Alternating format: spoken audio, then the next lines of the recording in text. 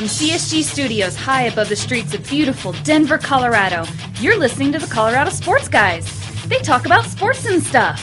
And now your hosts, Jeff Morton, Ross Martin, and Nate Timmons.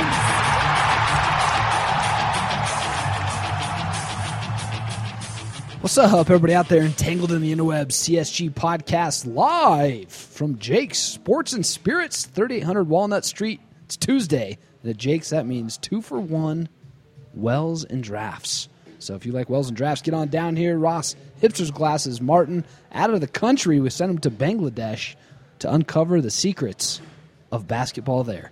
But making his way all the way down here from Thornton, we got the king himself, Jeff Morton. What's up, everybody? And I wasn't aware until I woke up this morning. Draft Express has stupid sound. Yes, they do. I wasn't aware until I woke up this morning that Denver had been replaced with the surface of the sun, and that I will be melting anytime. Good Lord! Yeah. If there's like a splash, it's because I've melted. It's hotter than a woolly mammoth's butt out there.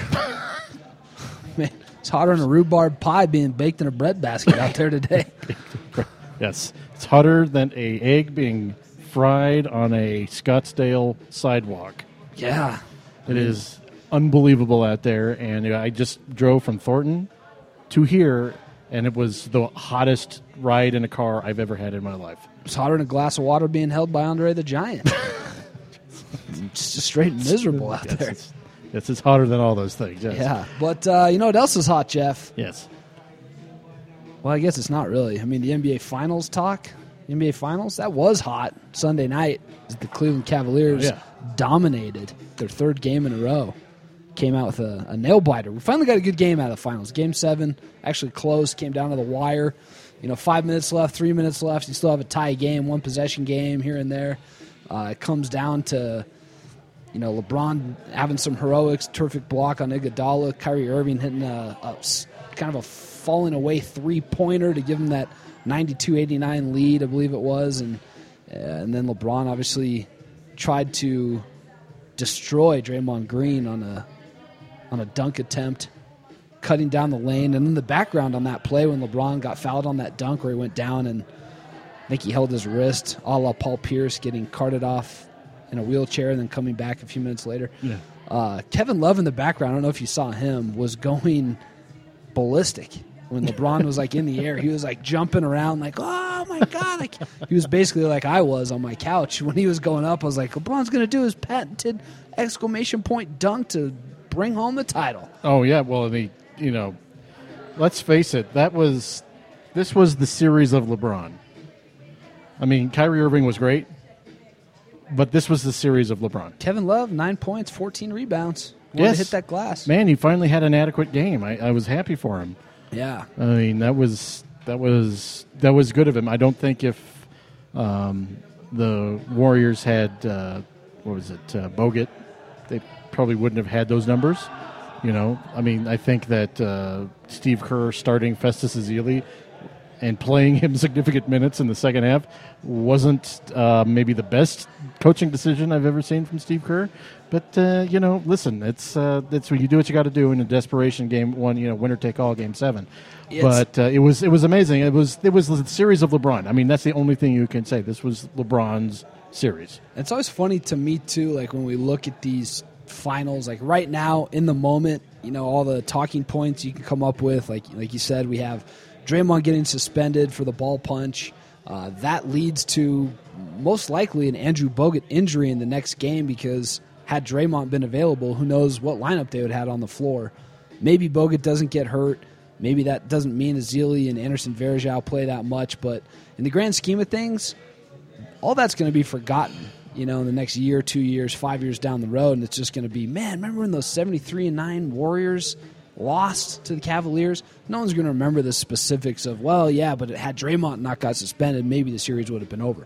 People they won't remember that stuff. This is just like when you talk about the Nuggets-Warriors series from a few years ago, they're like, remember when the Warriors kicked the Nuggets' ass? No one says, yeah, but Gallinari was hurt. Gallo was out and Kenneth Faried was hurt, but no one talks about Nuggets fans remember that, but the general public does not. Right. And so this 73-9 Warriors team will go down as a failure. And it's failure. They failed. Listen. There's probably some geeks screaming at the podcast. Just right like now. the 71-win Mavericks failed. They lost to the Warriors. I think really, and it's the biggest upset in playoff history. The important thing, well, in the Warriors' minds, yeah, it was, because you could tell they did not respect the Cavs.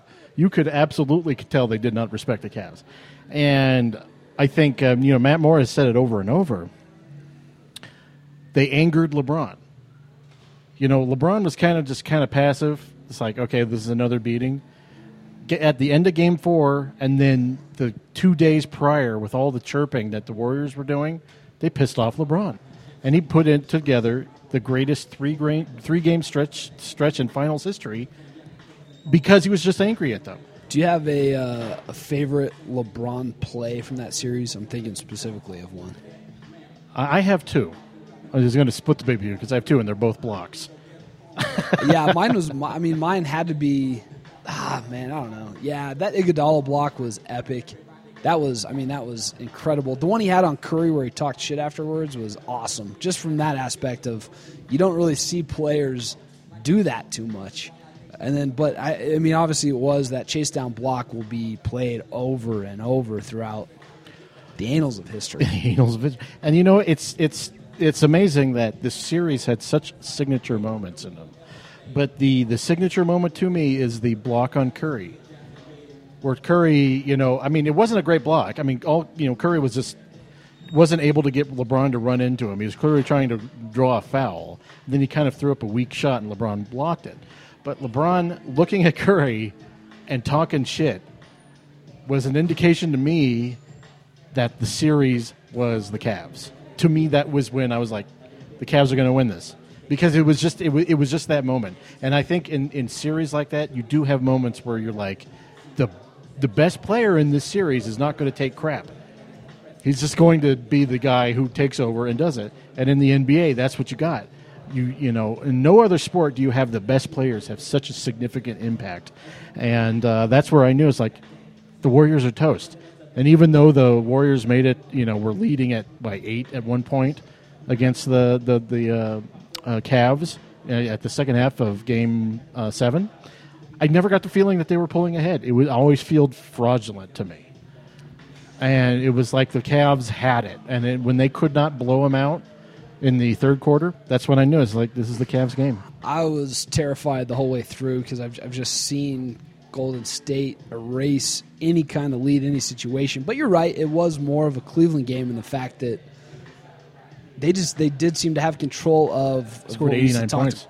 As we used to talk to George Karl about just that flow, the flow of the game, the tempo, the way it was being played was obviously a Cavs game. Although, those last 5 minutes of the fourth quarter, like, what were the teams combined, like 1 of 16 Neither shooting? team could score. But that was going to benefit the Cavs. Yeah, probably. Because they got the guy who can create. But, who would have thought that Kyrie Irving, the much maligned, by the way, Kyrie Irving, who coming into this series, would have that kind of, like, in-your-face moment with Steph Curry. Yeah. Just a 3-point in the face. That was, my inclination, if LeBron wasn't on the Cavs, I would have said that's the signature moment of the series. But really, it was LeBron and him talking shit to Curry that was like, it basically was, to me, that was what the series was all about, particularly after the step over and the knock to the balls. Yeah. It's great. Really fun series. And then it leads to some questions, obviously, heading into this NBA offseason. You start with, Kevin Durant. What's he going to do? Could he possibly join Golden State? Could Golden State possibly let Harrison Barnes walk? I think Barnes has been a pretty good, fourth guy, sometimes the third guy for that team. Like, he'll hit shots every once in a while, whatever. What's going to happen there? Is LeBron going to go back to Cleveland? You'd have to say probably yes. Is Kevin Love going to be in a Cavs uniform again? They won the title.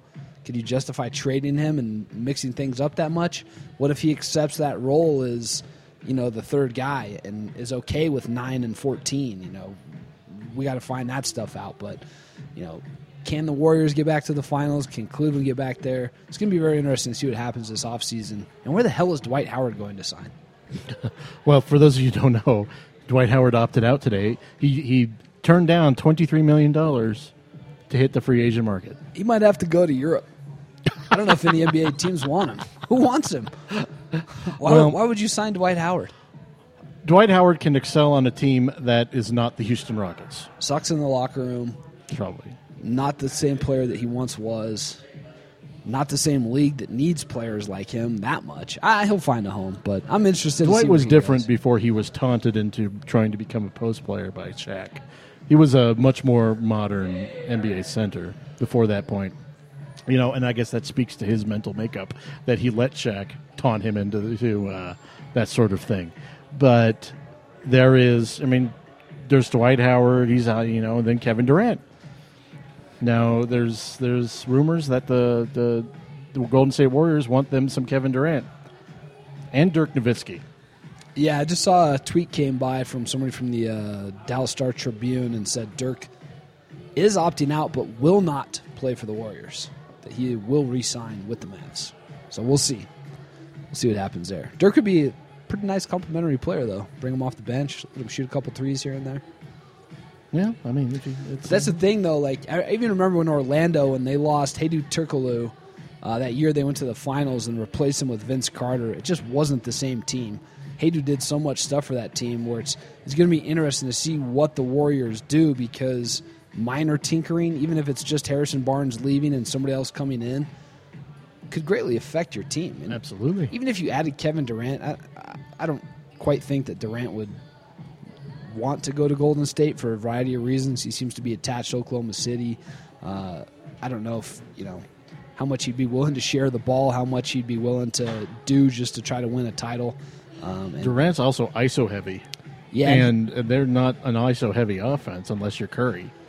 Yeah, so I don't know. It'll be interesting to see. I'm curious to see what happens with the Warriors. I'm not 100% sure that they're going to be who they were again this year. Well, let me ask you. I'm a skeptic. Let me ask you, what do you think they will do next year? Do you think they'll be just as good? I don't think so. I don't think they'll win 70 games again. I just think that was too much of a mountain to climb. And kind of like the Spurs did a few years ago, and they had that, and they won all those games. Like, you did it for that year, and it's like, if things don't quite go that way at the beginning of the year, I don't think they're going to try to push to do that again. Whether they think it helped lead to Steph Curry's injury that may have hampered him a bit in the postseason or whatnot, I just don't know if it'd be worth it to do that again, or if they will get off to that tremendous start.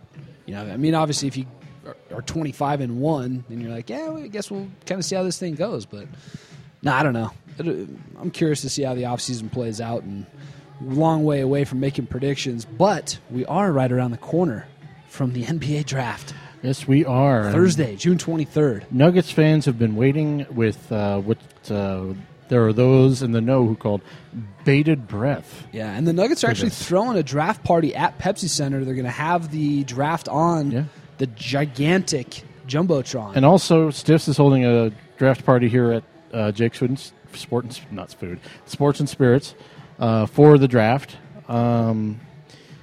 Unlike the lottery, which lasts 2 seconds, this is an all-night thing. And as long as the draft lasts, which is about 2 hours. So the draft is at the coverage starts at 5. I don't know if the actual drafting starts until 5:30. Who knows? I mean, they always get started. Go late, to Pepsi Center. Come to Jake's. Either one. You'll have a good time. Yeah, that's the when the coverage starts at 5. If you like a more intimate setting, come on down to Jake's Sports and Spirits, 3800 Walnut Street. You could watch the Nuggets while you're sitting next to Jim Turner kicking a field goal for the Broncos. Yes, very correct. Let's go through. I got some questions on the old Twitter machine here related to the Nuggets and this NBA draft. Let's just go through these and answer some of them. Okay. This one's from T-Unit. T-Units 123. Who would you rather keep, Gallinari or Fareed? Willing to part with both and all 3 picks for DeMarcus Cousins? That's the other big question. That is way too much for Cousins, I think. You don't even like the draft. I know, but I mean, you're giving up 3 picks and two rotation players. I'll tell you for what, DeMarcus. that'd be a tough deal for Sacramento to turn down. Hey, we're going into a new stadium. Kenneth Faried, very marketable player. Yeah. Gallinari's seen as being, I think, an above-average NBA player. Yeah. 3 draft picks to try to retool with, one of them being number 7. And then what is Sacramento's pick? 8 or 9, something like that? I mean, what if you trade both of those up to 3 or something? I don't know. I mean, I think that would be, if you propose that offer to Sacramento, I think they have to think about it. Who's Sacramento's coach now? Dave Yeager. Okay. Yeager. Dave Yeager. Jorger? Freeze them and lick them. Get pretty drunk. It's interesting. I don't know if I would go that far. I mean, I don't know how much it benefits the Nuggets to give up 3 draft picks. I personally don't like the draft, but I think that's a tough pill. I think you could maybe keep 19, trade 15 and 7. Yeah, maybe keep 7 and give them the other 2. I mean, Sacramento already has the number 8 pick. Yeah. So, I think that it wouldn't. So you would not want to do that deal? No, personally, no, because that's just way too much for Cousins. Yeah, I would consider that deal for sure. But I don't know. Who would you rather keep, Gallo or Faried? Gallo, personally, yes. Yeah. All right, here's another one. Bobby Gonzalez, our friend. Should the Nuggets take the best available, or do they have to focus on shooters? I'm sure he's talking about the 7th pick. Best player available, no question. You have to pick best player available anytime you're in the lottery. There are shooters available, which is kind of like a convergence of need and best player available. But if Dragan Bender falls, you take Bender. Let's say this happens. Let's say it's Dragan Bender or Buddy Hield. Bender. You take Bender? You have to take Bender. I take Bender too. Yeah, he has the highest ceiling. There's a reason he was for the longest time projected as the 3rd pick in the draft. Yeah. You have to go with the highest ceiling there, and then you figure out the shooting. And listen, there are shooters mid-lottery. I mean, don't discount the fact that Dragan Bender is a pretty good 3-point shooter. I was watching a sports science on him that shows his trajectory of his 3-pointer has the same degree when it comes down as Steph Curry, a 43% angle. Interesting. Which gives it a very high percentage of, I think, hitting, if it does hit the rim, of bouncing straight up and perhaps going in. Interesting. That's what Dirk used to focus on as well with his shooting coach, is getting an arc to where if it does hit the rim, it would bounce straight up. That's interesting. Fall back in. I mean, Bender is one of the things that's good about Bender is the fact that he is a good defensive player. He's actually got at, what is he, 18, 19 right now? 18, 19, or 20. I think he's 19. Sure. He's pretty young. He already has a defensive mentality about him, and he's really lengthy. I mean, he's 7 feet, 7'1", and he in his position's basically power forward. Well, Matt Moore just put out a tweet. I just saw it coming across my timeline here that said to the effect that, some players need to understand that you can become a star without just scoring points. And to me, Bender might be one of those guys. Draymond Green is one of those guys. If Bender is a good defender, a little bit of a rim protector, I know he's not an incredible leaper, as Sam Vazini had pointed out to me. Good lateral movement, can block shots, can protect the rim a little bit, shoots a 3 a little bit, developing an offensive game. If he's willing to be a super role player, you can be a star that way. Draymond Green is proving that. So if you drafted Bender and had him at power forward, you could keep Jokic at center, which maybe gets rid of that question of Nurkic and Jokic, and you could just focus on the other one. And I don't know what you do with Nurkic. I still think maybe you want to keep him and see what happens for at least another year or two. But I definitely like Dragan Bender as a future power forward prospect for the Nuggets if he were available there. Not sure he will be. It's going to be interesting because the Nuggets have that dynamic of their best defensive center being Nurkic, and he's been coming off the bench because of Jokic has been so good offensively. And it's rare that your best defensive center comes off the bench. In fact, I can't really think of any time that it's happened in recent history. Oh, there's got to be a few cases. I can't think of it. Your anchor position is your center still. I mean, look at the Knicks. So. Whoever they had at backup center was way better than Ewing. See, that's complete lies and bullshit. Did you hear that Charles Oakley was listening to the True podcast? Causing shit outside of... Yeah. And he was like telling the Cleveland security to stay away from him or something's going to happen. He's trying to bust his way into the locker room. What connections does he have to get into the Cleveland locker room? Man, it's like 2 decades older than all the players. Listen, Charles Oakley, I still wouldn't want to mess with him. Love Charles Oakley. Charles Oakley, anyway, that's another story. Right. But yeah, that's a different. We can get into that later in Jurkic or the Jurkic lineup or whatever. Right now, the Nuggets, as was said, they need to take the best player available. Yeah. They just are not in a position to where they can deny talent. They can't say, no, we're not going to take you. We know that you're the most talented person right here at this spot. We're just going to go ahead and take Marquise Chris or Jaylen Brown. You got to go with Dragan Bender if he falls down to there, and who knows at this point. But if it's between Murray, Hield, and Bender, I go with Bender. Yeah, I think I would take Bender out of those 3. Although, God, I love Jamal Murray. I'd love Jamal Murray, too. But he reminds me of J.R. Smith a little. That's just ridiculous. He's Canadian, man. Come on. All right, here we go. By the way, I need to watch. I heard J.R. Smith gave an incredible post-game about his family. Earl. I still have it here. I got to listen to it. All right. Moving along. Oscar Gamble. Longtime listener. Convince me the Nuggets will be a good playoff team next year. I'm not going to do that. No. Probably won't make the playoffs. I think they will be a better team. But, we got to get it out of our heads that the Nuggets need to, immediately be in the playoffs. It's just, that's not where they're at right now. Were the Nuggets going to beat the Thunder, the Warriors, the Cavs, Dallas in the postseason? I don't know. I think people...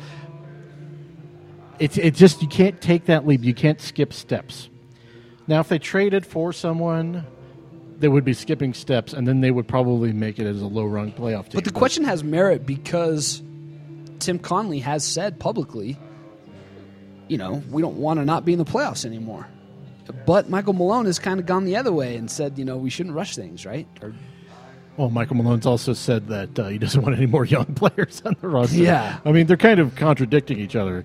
I think that in the grand scheme of things, it was Danilo Gallinari who really came out and said, we used to talk about championships, and now we talk about maybe getting back to the playoffs, which tells you where his mind is at with the roster.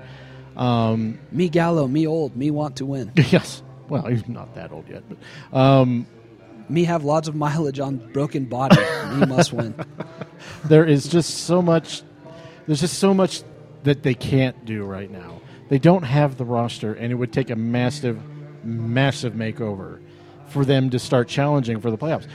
We'll have to. Last year was revisit. bad. Yeah, and we'll revisit this question, I think, ahead of the season because we need to see what happens with some other teams and what happens this offseason, obviously, because as we've talked about on here before, the West could undergo a pretty major shakeup next season as far as predictions and expectations of where teams may be. Yeah. So we'll see what happens with some of these free agents and whatnot. But good question, Oscar. But right now we can't answer that.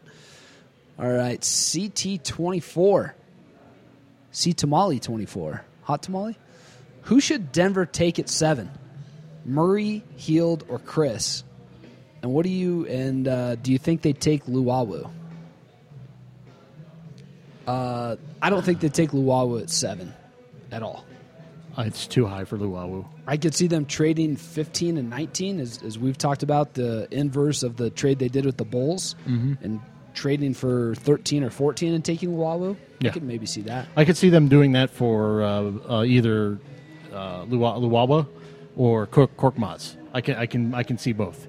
But I can't see Luwawu going at number 7. As far as, what was the first part of that question? So let's say, I'm going to read it this way. If these 3 guys are available at 7, Murray, Hield, or Marquise Chris, who should they take out of those 3? I think I'd take Murray. I would take Murray. Although Chris is, I love Chris at 15. I don't like him as much at 7. I like him. I like Chris. I did a mock draft with the good people of Salt Lake City, a radio station out there. And it was between Chris Dunn and Marquise Chris. And I thought about it, and I was like, given the options at the time, I was like, if the Nuggets are going to look to move on from Fareed, they're going to need someone to step into that 4. And he's a stretch 4. I could see that happening. He kind of reminded me, watching some of his little game footage of Chris, kind of reminded me of, maybe a taller, Fareed type player, I was thinking. But then, he's not that great of a rebounder yet. I mean, he's kind of slender. He is athletic. I don't really know who he's like. He has some range to his game. He can shoot the threes a little bit. He can hit jumpers a little bit. He can post up a little bit. He's very athletic. He can go up and get balls on alley-oops, which, the Nuggets ran a plethora of creative plays to get alley-oops last season. So, I don't know. That'd be a hard one if he was there. If it was Heald. If it was Heald or Chris, I'd take Chris. If it's Murray or Chris, I think that's a tougher decision. I would take Murray still. I think I would too. I think the only guy I'd take over Murray is probably Bender. Yeah. But the chances that 2 of those 3 or maybe even 1 of those 3 being there is not that likely. Well, there again, what about Chris Dunn? Yeah, Dunn. I mean, there are lots of players who are trying to cram into the top 5 spots. Right. They're not going to be in the top 5. Top 6 even. I mean, Jaylen Brown made some sort of delirious comment about since he worked out for the 76ers, that must mean that they think he's going to be that he thinks that they think that they're going to draft him at 1. Tell you what, he goes back for his sophomore season and plays well. He might be the number 1 pick next year. I mean, he's missed the deadline. He's missed the deadline for sure. But I think he has that kind of talent where he could have challenged for, especially with Brandon Ingram. I think Ingram's going to be a heck of a player. I think he's the perfect guy for Denver in this draft that they're not going to be able to get. But to me, is Ingram a lock for the number 2 pick if Jaylen Brown was really, really good in his workouts for the Lakers? I don't think so. I think you could. I don't think it would be insane. I think it would be kind of crazy to pass on Simmons because of the hype train.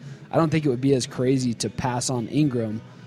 Although, personally, I think it would be. But I could see generally it would be like, yeah, okay, you like Jaylen Brown better. All right. Man, because Jaylen Brown doesn't actually impress me tremendously. His lack of shooting bugs the crap out of me. But at the same time, it was pointed out today, LeBron did not come in as a shooter. There are players. Look at Moutier. Moutier's still not a shooter. He improved as the year went on, but he's still not a shooter. There's guys that don't have that requisite skill right now. They can improve as they get older. Or am I just kind of being set in my ways? Being affected by that shooting percentage with that's the thing. With Jaylen Brown. I'm sure there's probably an article out there because it seems like everybody's a basketball writer nowadays. Seems like it. But I wonder if there's been a study done or an article about how much guys improve from college to the NBA as far as 3-point shooting percentages. Particularly at a certain age, too. Guys are coming in at 19. We need a study on this somehow. Guys are coming in at 19. Want to study. Listen, Buddy Hield is a better shooter. Want an institute to study this and tell me. And the Institute of Shooting? For guys like Moutier, how much can you say, okay, so Moutier... Even with Jason Kidd, right? Jason Kidd improved as a shooter, but when he was with Dallas and let's say the ball swung to him for an open 3 and he lets it go, I'm going, oh, man, I don't know if that's going in. But when Dirk Nowitzki lets it go, I go, yeah, it's probably going in. You know what I mean? Yeah, because... Even though Kidd improved, it wasn't like he was he wasn't Klay Thompson or Steph Curry out there. Well, and Kidd was also surrounded by guys who weren't tremendous shooters either. Jamal Mashburn wasn't, Mr. Rain in threes. He was an okay shooter, but he wasn't great, and neither was Jim Jackson. Yeah, it really just kind of depends on your roster too, doesn't it? Doesn't your roster around you affect how you approach the way you shoot for threes, or not even threes, just in general? Does the person who is right next to you who shoots a high percentage? Okay, that person, you're going to defer to that person because you're, maybe call that the. Are you talking about maybe the Andre Iguodala effect, where he's suddenly like a shooting more threes because of the team he's on? Yeah. Perhaps. It's the Iggy effect is what I call that. Jeff, I'll let you answer this one. Bobby Gonzalez with another one here. Who's been the most intriguing prospect to come to the Pepsi Center? And what about the lack of prospects coming in? We'll tackle that. But who have you liked so far that's come in? Juancho Hernan-Gomez really impressed me a lot. He was, I don't know, he had kind of had that little bit of something. He reminded me of like a little bit of Isaiah Ryder. No, yeah, Isaiah Ryder, yes. A little bit of like Gallo if he was a better shooter, you know. If Gallo is a better shooter? If Gallo was a better shooter? Yeah, that'd be nice. He's a very and he's very rangy. I mean, he was between him, Juancho, and it was between him and Furkan Korkmaz. And Korkmaz impressed me with his attitude. About both guys English, pretty good English speakers? Okay, adequate for both. I mean, they're about the way you would expect from people. I mean, Korkmaz has never been to the United States before, ever. And we heard I won't name the player, but there was a Nuggets player, I believe last season or so. I mean, this was from last season. He'd been on the team. Maybe he hasn't. I don't know. But there was a Nuggets player where the coaches were using slang terms and lingo where the guy was going, "What do you mean?" And one of them was like, "You got to protect the hole." And the player asked, "Well, what's the hole?" Like, I don't know that term, you know? So, I mean, there is, even though there's some obviously language barriers, but there's also like those slang terms like that where stuff like that, once that improves or comes up to speed, that I think helps a guy really take off. There is the barrier, yeah. Furkan Korkmaz seemed to understand English pretty well, and so did Juancho. But Korkmaz really impressed me with his attitude, and he was like eager. He was really eager, and he wanted to just come in and do his thing.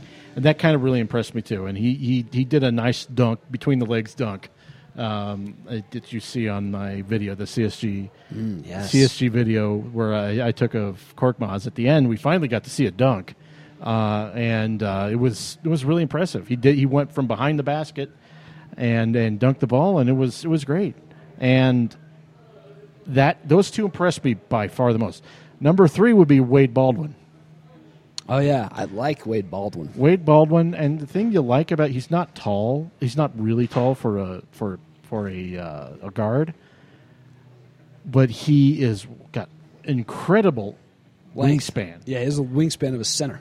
And he was ready to go. You could just see it in his eyes. He was ready. Is that like Rondo-esque, the arms? Yeah, it was. And his attitude was just so good. I mean, I like the combination of attitude and athleticism, or just body build. Because Wade Baldwin, he came in and he just looked like he was gonna, effing dominate. He just looked like that.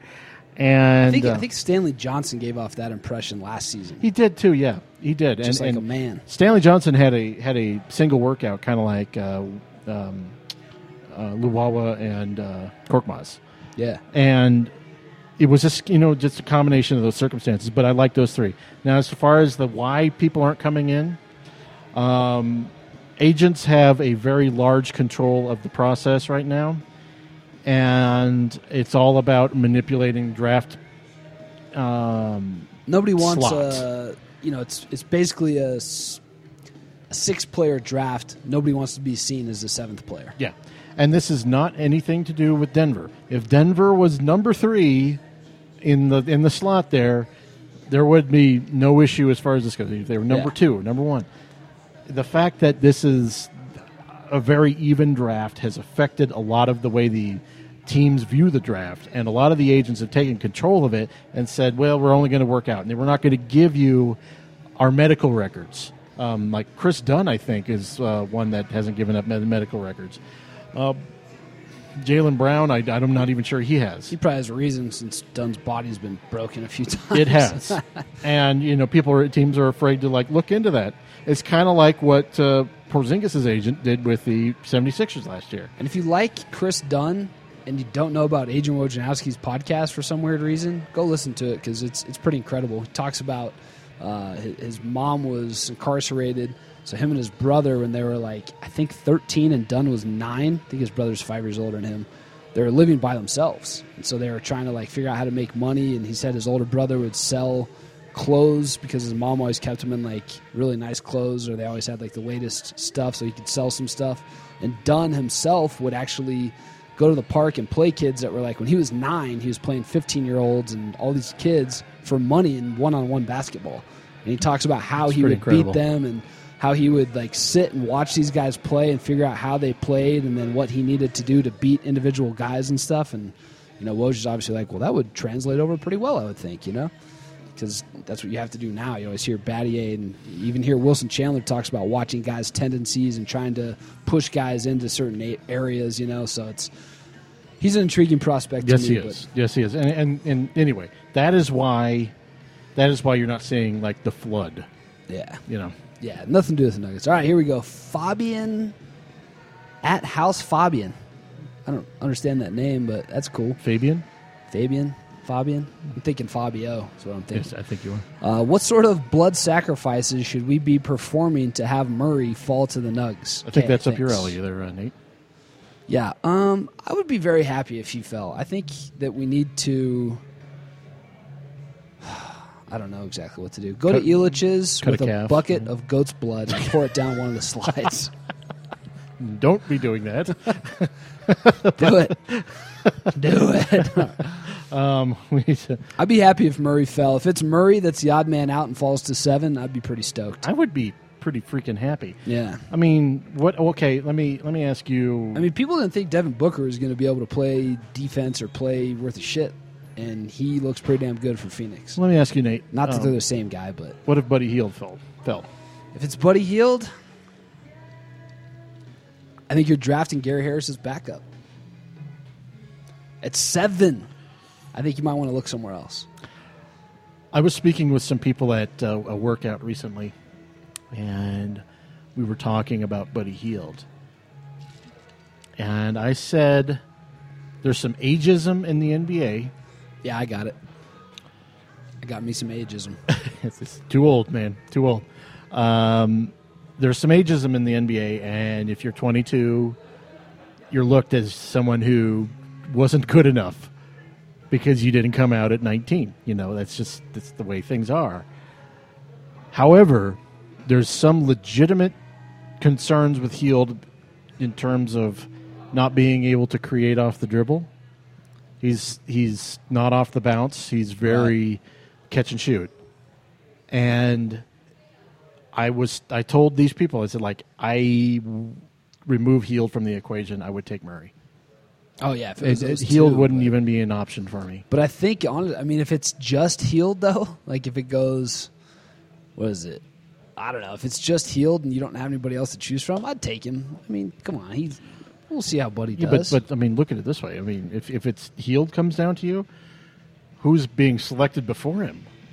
I mean, it's going to be like guys like Marquise Chris. You'd have to have Chris. You'd have to have Chris and Jaylen Brown and Dunn all go in the top 6. Yeah. Right? Well, I don't know. I don't know. I can't count this out. If we're wrong, we're wrong. And, and Marquise Chris keeps creeping up there in the. I know. I'm curious to see where he goes because I don't think New Orleans would take him. I don't think so either. Maybe Phoenix. Maybe. He'd be good. Yeah, Phoenix should take him. They just traded Markieff Morris. They could use Marquise Chris. All right, here we go. Shane Bronson at SB Homig. You guys have some weird Twitter handles. He asks, do you guys think that Tim and crew are tossing around Dwight Howard ideas? And what do you both think about it? Dwight Howard idea? What kind of throw-up button? What kind of ideas are they having about Dwight? I think he's got a good point because he's a free agent, he's a big name, he's a star player, and he might sell some tickets. But the people that would buy those tickets, you don't want at the games because they don't know anything about basketball. They probably wouldn't cheer. They'd be on their phones taking selfies. They'd have selfie sticks that hopefully security would confiscate. But no, you don't want Dwight Howard in Denver. I hope they're not tossing around that idea because that's Jokic and Nurkic's position for the foreseeable future. And no, please don't sign Dwight Howard. Center is not an area of need. They don't need to be going best player available. I don't think he's that either. I think Jokic is a better player than Dwight Howard at this point. I mean, Dwight's what, 32? I love Jokic. I don't know. He could be 40. He said it's history of back problems. Yeah. I mean, I just no, just no way. Yeah. All right. So this kind of goes hand in hand with that. Jackson Tuck, Jackson PT 15. Jackson Point 15, hopefully. Where's number 15? Do you think the Nuggets stick to building and developing through the draft or try to make a splash via trade or free agency to help spike interest? That is the million-dollar question of this entire offseason. I mean, that really is. But we all know it, right? We all know the tale of how... There's going to be DeMarcus Cousins rumors. There's going to be Kevin Love rumors. There's going to be Blake Griffin rumors. They're all going to happen again this summer, I do believe. I mean, we all know the tale. We all know that the Nuggets really struggled with their attendance. Worse that they've done attendance-wise in a generation. Yeah. And we know all that stuff. But we also know that as soon as you start short-circuiting the process, and I hate that, there's more than one way to build a team. What? But I just, if you start doing things because the fans aren't coming, eventually it's just not going to work. It's proven it's not going to work. If you can sign Durant or LeBron, if they'll agree to come here, yeah. Of course. They should kick the tires on those guys, 100%. I think they're going to poke around trades. I think they're going to, I don't know if they'll pull the trigger on a deal.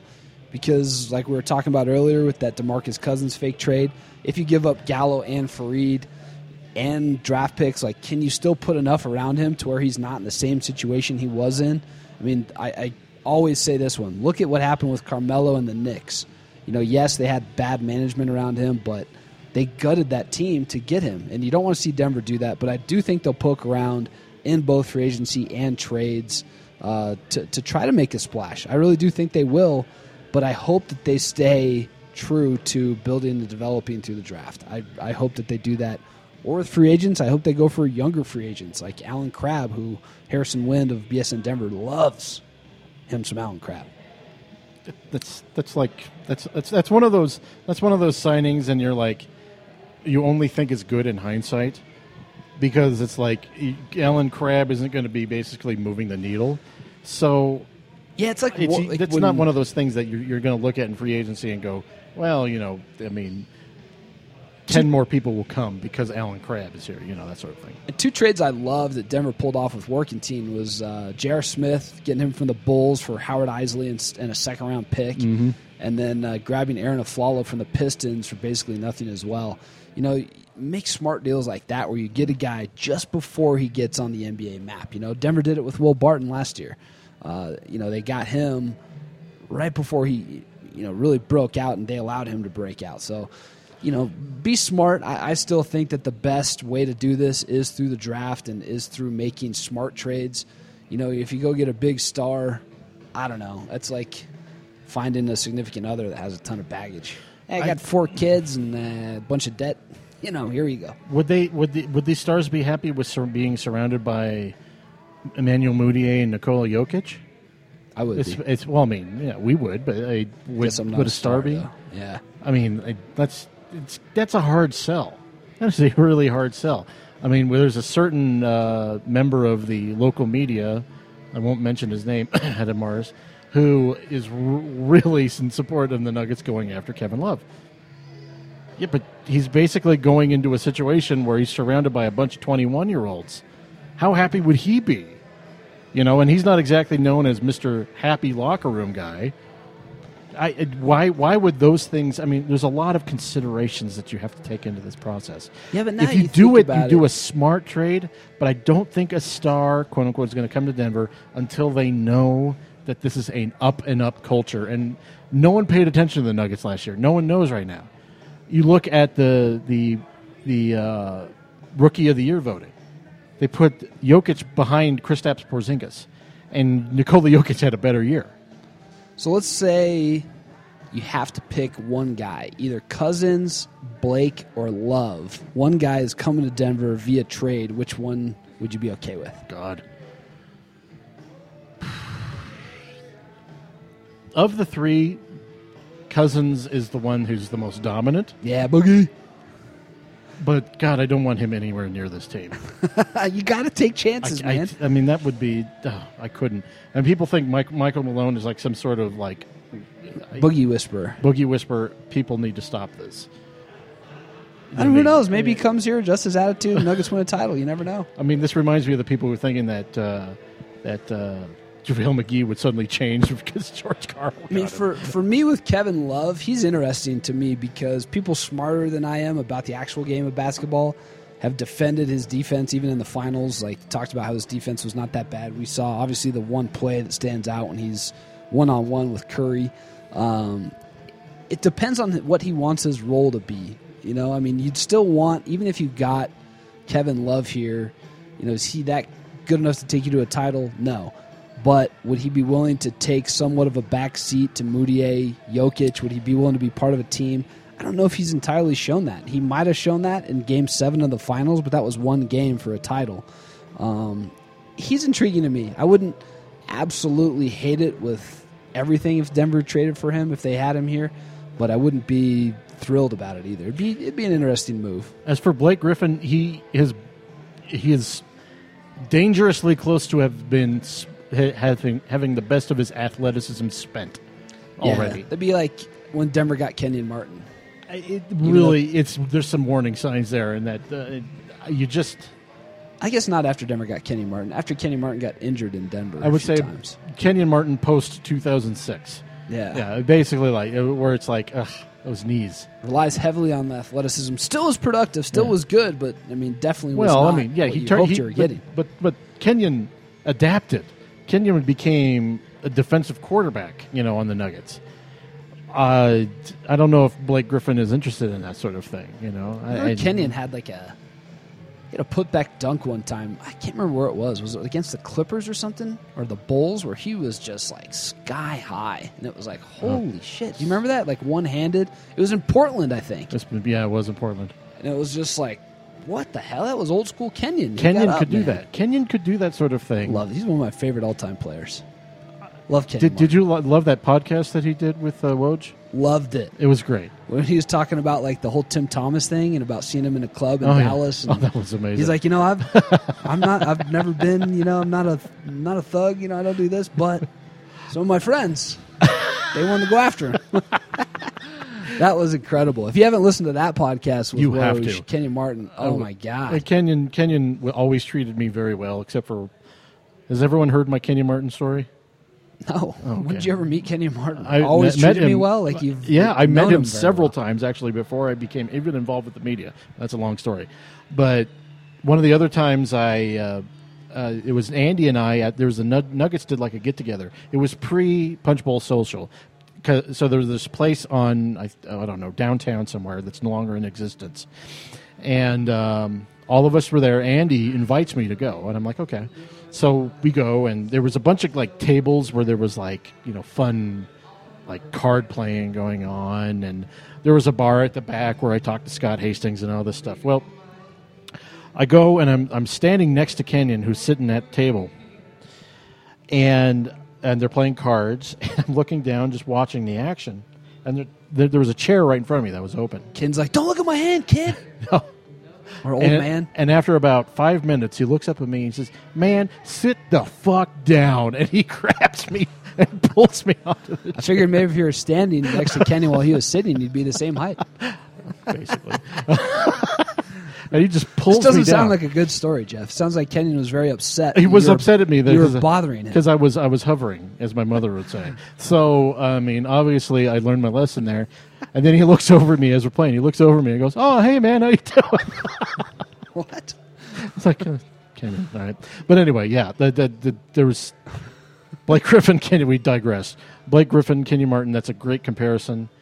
And, you worry about that with Blake. And I don't think Blake makes this Nuggets team any better. Yeah. Don't trade for Blake. Don't do it. All right, man. That might be about it for most of the bulk of the talk. I do want to talk a little bit about some of the prospects in this draft that if Denver was going to draft at 15 and 19, I would want them to take. Okay. Because there's obviously Korkmaz, there's Luwawu.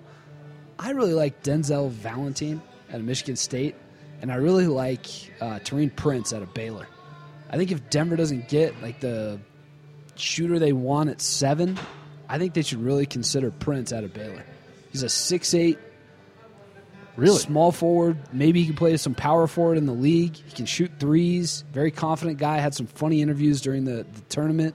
I don't know. He might be a pretty good player. Taurean Prince? Yeah. I believe that's his name. I don't know much about him. Have you done much video study on him? I watched him during the year a few times. Yeah. I watched Baylor play a few times, and to me, he might be one of those prospects that gets drafted and has a great career, and you just never even really thought about him being picked. Or he's Perry Jones III. Who knows? But he's intriguing. I mean, if you're looking for that wing player, I mean, he's way bigger than Corky. He's got I don't know about experience. I can't say experience, although I think he is a touch older. I need to look him up. 20? I'm gonna look him up.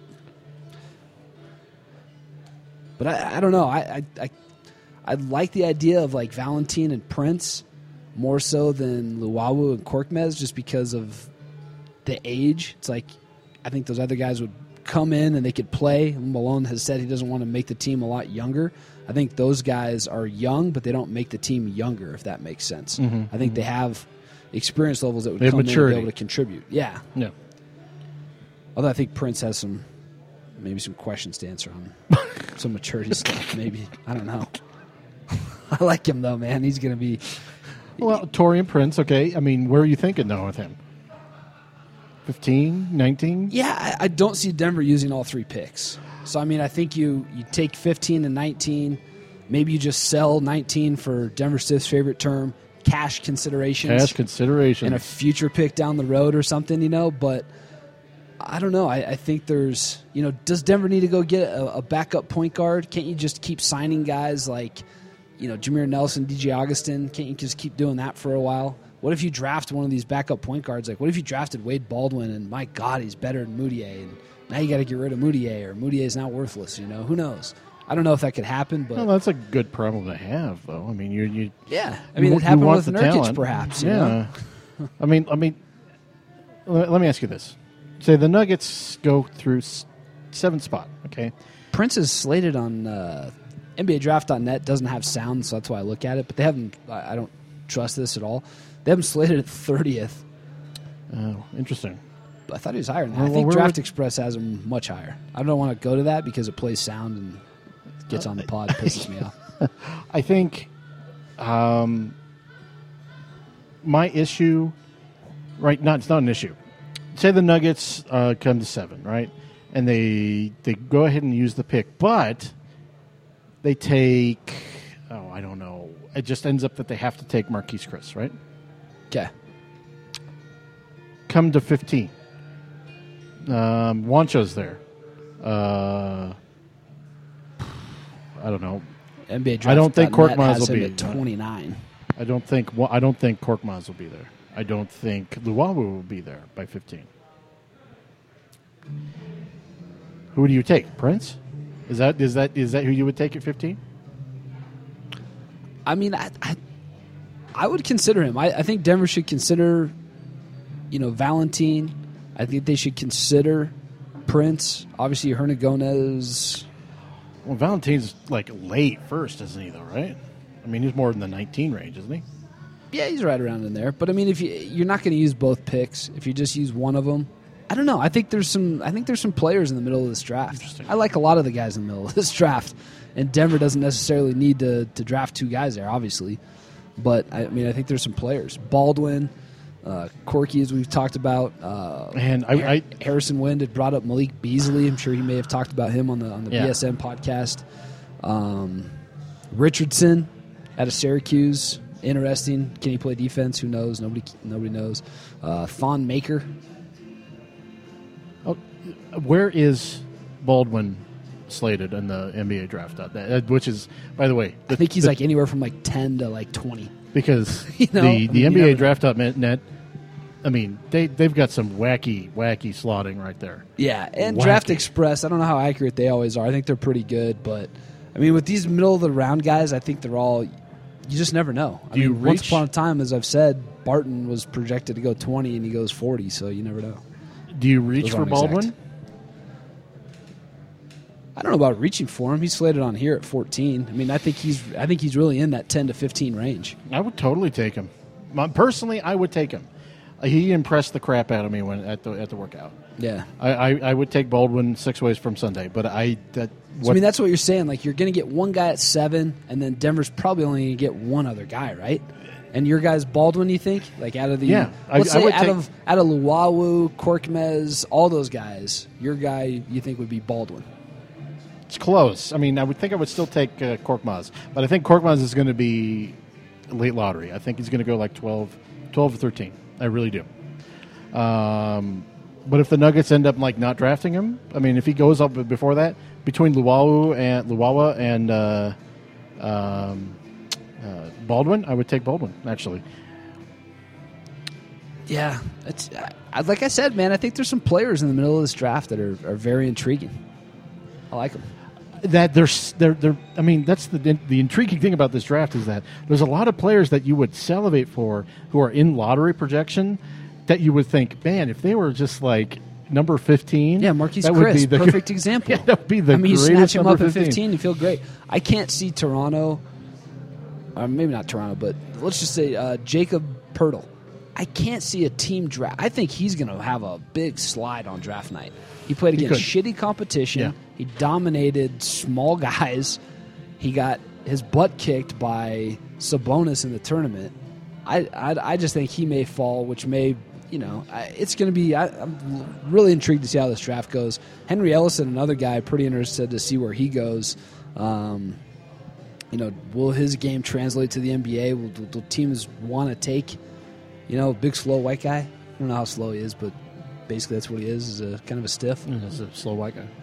I mean, there's some guy. I think Valentine may go a lot higher than projected. I don't know. I saw Zimmerman. He was at the Wancho workout. With Tyler Ulis was there too. Stephen Zimmerman at a UNLV. Ulis was interesting.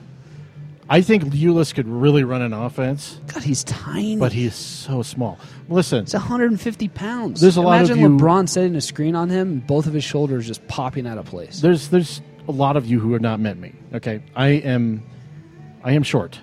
Very short. I am 5'7". On a good day wearing high shoes. When he's got his heel lifts in. When I'm wearing my heels. Tyler Ulis, I could almost look in the eye. I was terrifying. And that was like, oh man, that's like Earl Boykins, like small. Yeah, but I mean, if you're getting Tyler Ulis, but he was really good. If you're getting him in the middle of the second round, I mean, if Denver took a flyer on him, if he was back at like 53, but look at Isaiah Thomas. I mean, look at Isaiah Thomas. He's like what, 4'5"? Yeah, right around there. It's exact. Thon Maker's from Australia. Yeah, another Australian. Golly, these kids these days. This is like Dellavedova. Did you see that picture of Dellavedova in the Hawaiian shirt? Was that when he's drinking the Corona can? He's partying in Vegas. Yeah, gotta be fun to win. Looking NBA like title, a guy who's like. Oh man, I forgot about that. They were in Oakland, so they probably could have just chartered a flight to Vegas in 2 seconds, which is probably what they did, right? Yeah, they went to Vegas and partied. Gosh, brilliant. Well, what do you think of Thon Maker? I don't know. I haven't watched anything on him. I keep hearing about him, and I watched a little video, and I'm like, 7 feet, 200 pounds. Yeah, got a long way to go. I mean, there's the other guy that's intriguing too is Scal Labissiere. Yeah, I'm horrible at pronouncing stuff, people. Scal, I mean, where does he? I missed his workout. So I and the Bryce Johnson is the same area, right? Yeah, Scal. Bryce is slated to go way later because of the ageism. Yeah. Well, what did you think of Scal? Because he was one of those North Carolina guys that. No, wait, no, he was Scal's Kentucky. Kentucky, yeah, that's right. North Carolina was Bryce Johnson. I don't know. Too skinny. Should stay in school and eat more food. Smoke more pot in the dorm. If that gets him hungry, go for it. Whatever. But I don't know. I mean, I don't. Bryce Johnson seems like a guy that like has the range and shot blocking ability to be a rim protector, I guess. But I mean, those are guys that is kind of like, they'd be great as a late first or a second-round pick. I mean, even Scal, I just was not. I mean, seems like a lot of guys in this draft are like this draft is just not full of elite talent. So there's like this push of guys that are being talked about as elite players or in elite slots in this draft that maybe shouldn't be. You know, this is the way it was described to me by people in the NBA. This is a draft where about 20 picks would be great from about 12 to 20.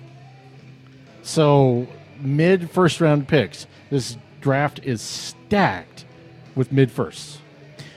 Which, listen, where was Kawhi drafted? Like 11, 12, 11. something like Paul that. George was like 10. I mean, that's late lottery. But I mean, you're getting like, Klay Thompson was 11.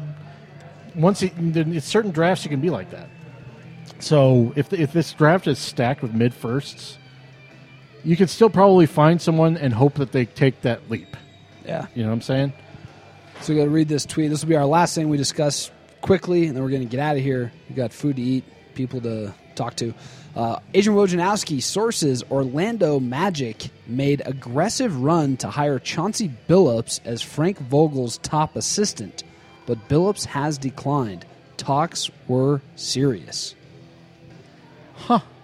Chauncey always said that he wasn't into coaching, And he wants to be in the front office. and he wants to be in the front office. I think if he sticks to his guns, he'll get a front office offer at some point. He will. Listen, Denver loves Chauncey Billups, but sometimes circumstances dictate that you can't. That Chauncey can't be. You got a pretty good cook in the kitchen right now, as far as I'm concerned. So sometimes circumstances dictate that Chauncey can't be on his home team. Yeah. His hometown NBA team. So I mean, that's the way it goes.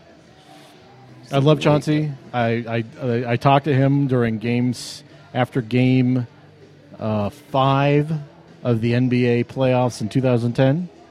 And the Nuggets had just beat the Utah Jazz. He was in a great mood. Met him in the tunnel. It was great conversation. Did he push you? Or No, there was seems to be a theme with you and athletes. No, there was getting just dragged down or pushed. No, that's just a Joan Elway thing. That's not anyone Kenny else. Martin Oh yeah, but he dragged pulled you me down into a chair. Like getting physically assaulted by famous athletes in Denver. Maybe that's a theme. But anyway, yeah, I love Chauncey, but I just and I think you agree with this, man. It's just sometimes it's not right, and I think this is the situation in Denver where it's just not the right circumstance. Yeah. Who the hell's Detroit? They should fire that Bowers guy and just hire him. No, but Stan. They still have a GM in place. Stan Van Gundy has his puppet GM. Right. He's got all Chauncey the control. could do that, right? All right, guys, we're going to get out of here. CSG podcast. Maybe we'll be back after the draft. We'll definitely be back the week after the draft. So We'll see if we can't get something up sooner to talk about what the Nuggets did. We'll find out in less than 48 hours now. Was it Tuesday? Yeah. Yeah. Less than 48 hours. All right. We'll see you guys next week. Bye.